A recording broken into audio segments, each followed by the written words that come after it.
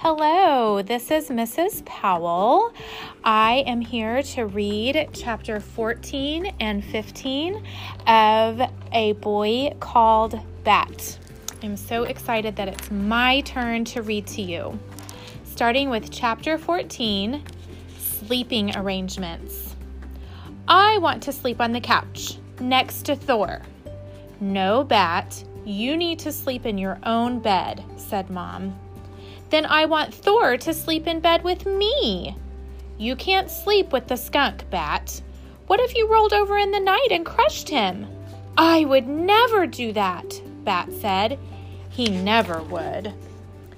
Bat, honey, the skunk, Thor, interrupted Bat. His name is Thor. Mom rubbed her forehead. Fine, she said. Thor. Thor can't sleep in your bed. Thor is a wild animal. Wild animals don't sleep in beds. But in the wild, Thor wouldn't sleep alone, Bat argued. He would sleep in a pile with all his brothers and sisters, all cuddled up. I'm glad people don't sleep like skunks, Janie said. Her hair was damp from the shower, and she was wearing her favorite pajamas, the ones with all the unicorns. Each unicorn was doing something different. One rocked out with a guitar, another was reading a book, another wore a chef's hat and was flipping eggs in a pan. The only thing they had in common was that they were all unicorns. Janie, did you know that a herd of unicorns is called a blessing? Bat asked. Yes, Bat, of course I know that. Every time I wear these pajamas, you tell me that. I didn't know if you remembered, Bat said. You're not the only one who remembers things, Bat, said Janie, and then she stomped off to her room. Bat turned back to Mom. Please, he begged. No, said Mom in her firm voice. But Bat knew Mom's firm voice. Sometimes, if he pushed hard enough, he could change it into her soft voice, the one that let him have his way. I could be the one to feed him, and you could sleep all night, Bat said. I know how to do it. Who do you think took care of you when you were a baby and had to eat every 2 hours, Bat? Mom asked. I took care of you and Janie. I can take care of one little skunk.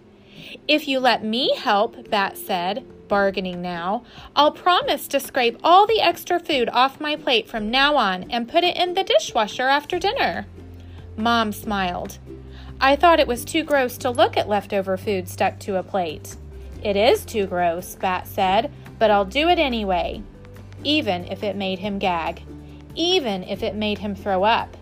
Besides, Bat said, I helped Thor go to the bathroom after he finished eating. If I can do that, I can do other gross things.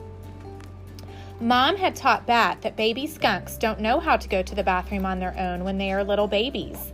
And if they don't pee and poop, they can die. In nature, their mother would help them learn, but since Thor was an orphan, every time he drank his formula, someone had to hold him up and rub his bottom with a wet cotton swab until he pooped and peed. At school, Bat had been helping to clean up Baby Cake's enclosure for a while now, and poop and pee were just part of having an animal. I'll tell you what, little Bat, Mom said, and her voice was softer now.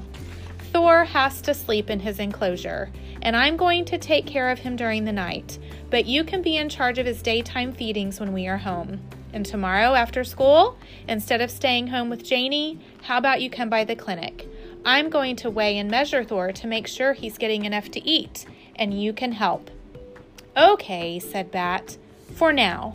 But when Thor gets bigger, big enough that I couldn't squish him in bed, let's revisit this conversation. That was something Mom said she wanted Bat to know, that they weren't done talking about something, and Bat wanted Mom to know that he wasn't giving up on sleeping with Thor. Mom laughed. You drive a hard bargain, she said, and don't think I'm going to forget about the dishes. Chapter 15, Dr. Jerry Dragoo. Later, in his room, when he was supposed to be sleeping, Bat climbed out of bed and pulled his animal encyclopedia from the shelf. He flipped to the S section and found the page labeled Skunk. At the top of the page was a glossy picture of a large black and white skunk nosing along a patch of dirt. In the background of the picture were hundreds of white and yellow daisies. Below the picture were a bunch of questions and answers about skunks. Why do skunks spray? Skunks spray an oily liquid from glands underneath their tails as a defense. Their spray doesn't cause any real damage, but boy is it stinky. A skunk's smell can be detected by a human from a mile away. Where do skunks live? Skunks can make many places their home, abandoned burrows constructed by other animals, a hollow log, even underneath your house. What are skunks' predators? Lots of mammals, including red foxes, coyotes, and domestic dogs, will attack a skunk if they get hungry enough, though only as a last resort because it's difficult to attack a skunk without a smelly reminder of it. But aerial predators, large birds like owls, don't care so much about the scent. For one thing, it's hard for a skunk to spray at an attacker from the sky. For another, many birds of prey have little to no sense of smell. Finally, Bat got to the last and most important question. Do skunks make good pets?